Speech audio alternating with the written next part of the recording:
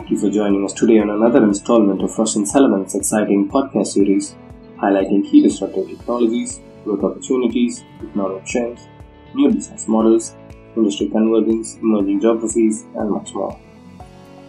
I'm Benson Augustine, industry analyst with the Mobility Research Team, and today I'll be talking about the growth opportunities and new business models in the OEM service and maintenance contracts market in North America. Service and maintenance contracts improve customer retention, increase profitability, boost parts sales, strengthen customer dealership relationships, and create a positive brand image for both OEMs and their dealerships. This research covers the automotive service and maintenance contracts market in North America in terms of volume and value. The key products covered include vehicle service contracts, prepaid maintenance plans, tire and wheel protection, and appliance protection. The research also discusses unit shipments, revenue forecasts, distribution ecosystem, digitization, and future aspects of F&I insurance, or in other words, the F&I products. The base year for the analysis is 2018 and the forecast period is from 2018 to 25. Marginal growth in new vehicle sales and reduced dealership profitability has made dealerships dependent on ancillary components such as F&I products to ensure sustainable and incremental profitability. Protection against price inflation and the need for only one-time investment towards the service and maintenance requirements of the vehicles attract customers towards F&I products. By bringing the customer back to the dealership for vehicle service requirements, the customer develops a positive image of the OEMs while influencing their purchase decisions.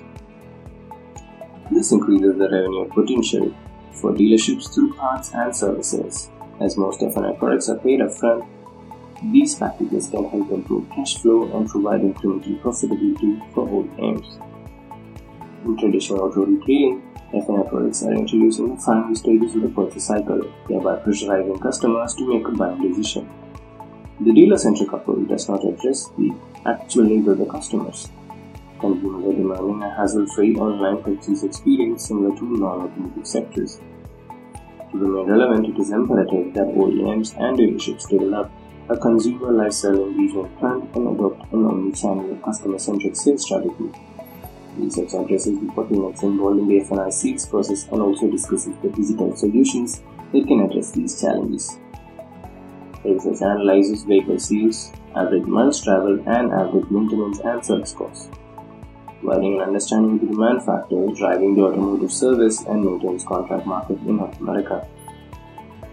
It also estimates the total market opportunity based on top-down analysis of vehicles in operation, replacement rates, and the available pricing data. Furthermore, it offers insights into service offerings, distribution ecosystem, and market developments that will influence the evolution of service contracts and the aftermarket. The research examines the key factors influencing the adoption of service and maintenance contracts in North America, future of these F&I products in the short to medium term, size of the service and maintenance contracts in 2018, and the impact on dealership profitability.